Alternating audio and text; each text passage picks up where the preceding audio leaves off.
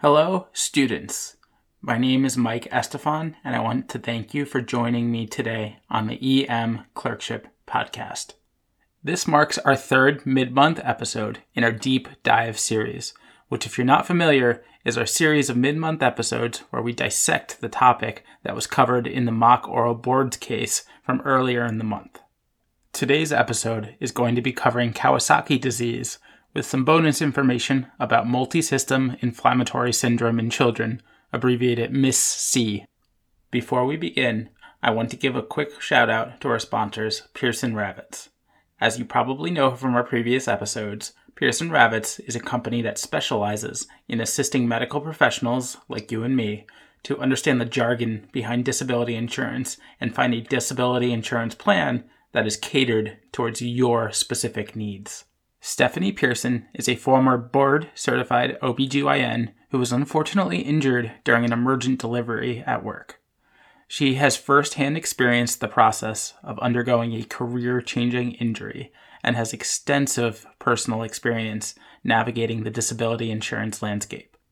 Now, I know most of our listeners are medical students and/or residents, and most of you are young and healthy. This time in your life, when you are so young and healthy, is the ideal time to sign up for disability insurance. As a resident, you have the ability to lock in low rates that will continue with you even once your salary increases as an attending. Do the smart thing. Go to www.pearsonravitz.com and schedule a meeting with Stephanie Pearson and her team today. Now, back to our episode. Kawasaki disease. This is a small vessel vasculitis that primarily affects children under the age of 5 and is also the leading cause of acquired heart disease amongst children in North America. Kawasaki disease is a do not miss diagnosis because of the potential consequences. That is, a delay in treatment of even just a couple days can lead to the development of coronary artery aneurysms or other cardiovascular complications. Let me bore you with a few numbers just to get my point across about how time-sensitive of a diagnosis this is. So at baseline, approximately 25% of children with untreated Kawasaki disease will develop cardiac complications. If a child is diagnosed and treated after 10 days of symptoms, that risk of cardiovascular complications is cut in half to approximately 12%. If a child is diagnosed and treated within a week of symptom onset, that risk is further reduced to approximately 4%. So, a delay in diagnosis of just 3 days can triple a child's risk of developing a coronary artery aneurysm. That is why it is so important for us as emergency physicians to be able to recognize and diagnose Kawasaki disease. Now, how do we diagnose Kawasaki disease? Well, for starters, it's a clinical diagnosis, meaning there is no definitive gold standard test that will tell us if this patient has Kawasaki or if this patient does not have Kawasaki. The red flag symptom that should raise alarm bells in your brain is the presence of fever for 5 or more days. Along with fever for 5 days, there needs to be other symptoms present to clinch the diagnosis. The mnemonic that was discussed during the oral boards case earlier this month is the one that I use personally to remember the symptoms of Kawasaki. That mnemonic is crash and burn. C stands for conjunctivitis. R stands for rash, which is usually a polymorphous rash, meaning it can present differently in different children. Most often, the rash is a morbilliform rash, which appears similar to measles, but it can be maculopapular, it can be erythematous, and it can be located anywhere on the body, but most commonly, it's on the torso. A stands for Adenopathy, which is usually unilateral cervical adenopathy. S stands for strawberry tongue and the other changes that occur to the mucous membranes, such as erythema, swelling, or cracked lips. H stands for changes to the hands and feet. Usually children present with swelling or erythematous changes or desquamation of their hands and feet. And lastly, burn stands for 5 days of fever. So again, real quick, crash and burn. C for conjunctivitis. R for rash. A for adenopathy, S for strawberry tongue, H for hands and feet, burn for 5 days of fever. So to make the diagnosis of Kawasaki disease, you must have 5 days of fever plus at least 4 of the 5 other symptoms. Now, there is a disease entity called incomplete Kawasaki disease. Incomplete Kawasaki disease usually presents with 5 days of fever, but only 2 or 3 of the 5 other symptoms. These kids have the same exact risk of developing cardiovascular complications as full-blown Kawasaki disease, so it is also important not to miss incomplete Kawasaki disease. For the diagnosis of incomplete Kawasaki disease, most protocols require the presence of elevated inflammatory markers, such as white blood cell count, ESR, or CRP, to make the diagnosis. So, it is always important to order these inflammatory markers whenever you're working up a child for Kawasaki disease. Now let's talk about treatment. The treatment in the ED is very straightforward. We will usually initiate an infusion of intravenous immunoglobulin, which is also known as IVIG. And then we will also start the child on a regimen of high-dose aspirin, which they'll usually take every 6 hours for the first week or 2, and then they will eventually transition to a lower-dose aspirin for 4 to 8 weeks.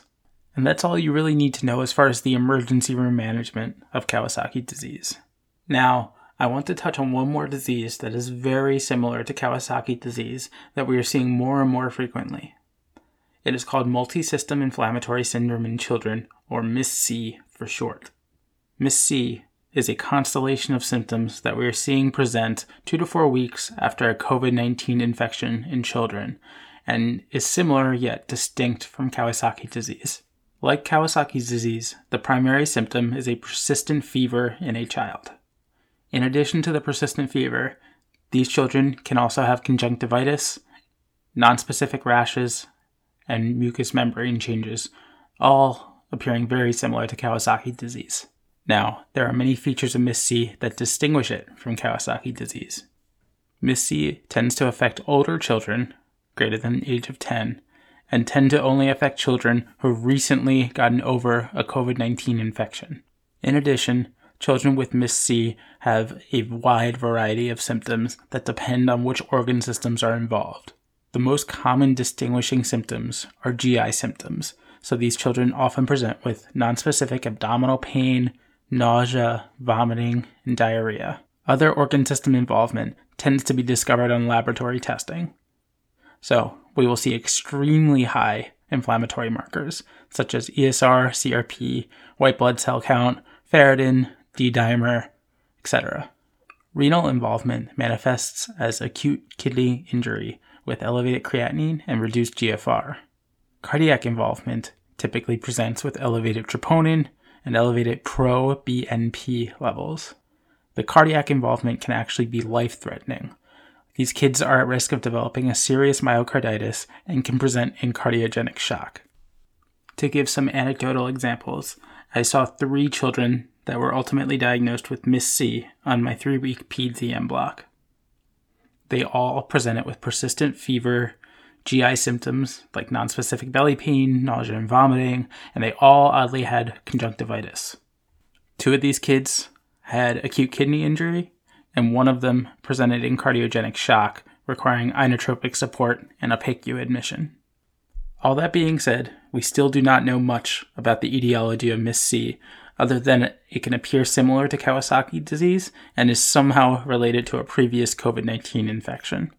Diagnosis and treatment algorithms vary from hospital to hospital, as MIS-C is still a new disease entity that we do not know much about. I am telling you guys about MIS-C just so that you are aware of its existence. I do not expect to see MIS-C on any exams for quite some time until we understand more about the pathophysiology and treatment of the disease. Okay, let's wrap things up and do a quick recap. Kawasaki disease is an autoimmune small vessel vasculitis that presents with symptoms that follow the crash and burn mnemonic. That is, C for conjunctivitis, R for rash, A for adenopathy, S for strawberry tongue, and H for changes to hands and feet. and then burn for 5 days of fever.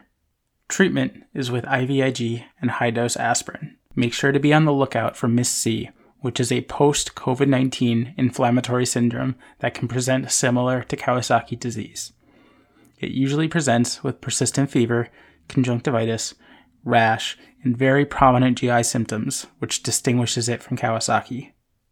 It also tends to affect older children, age greater than 10, while Kawasaki disease affects younger children, usually aged less than 5. And that's all I have for you today. If you have any questions or comments, feel free to shoot me an email, mike@emclerkship.com.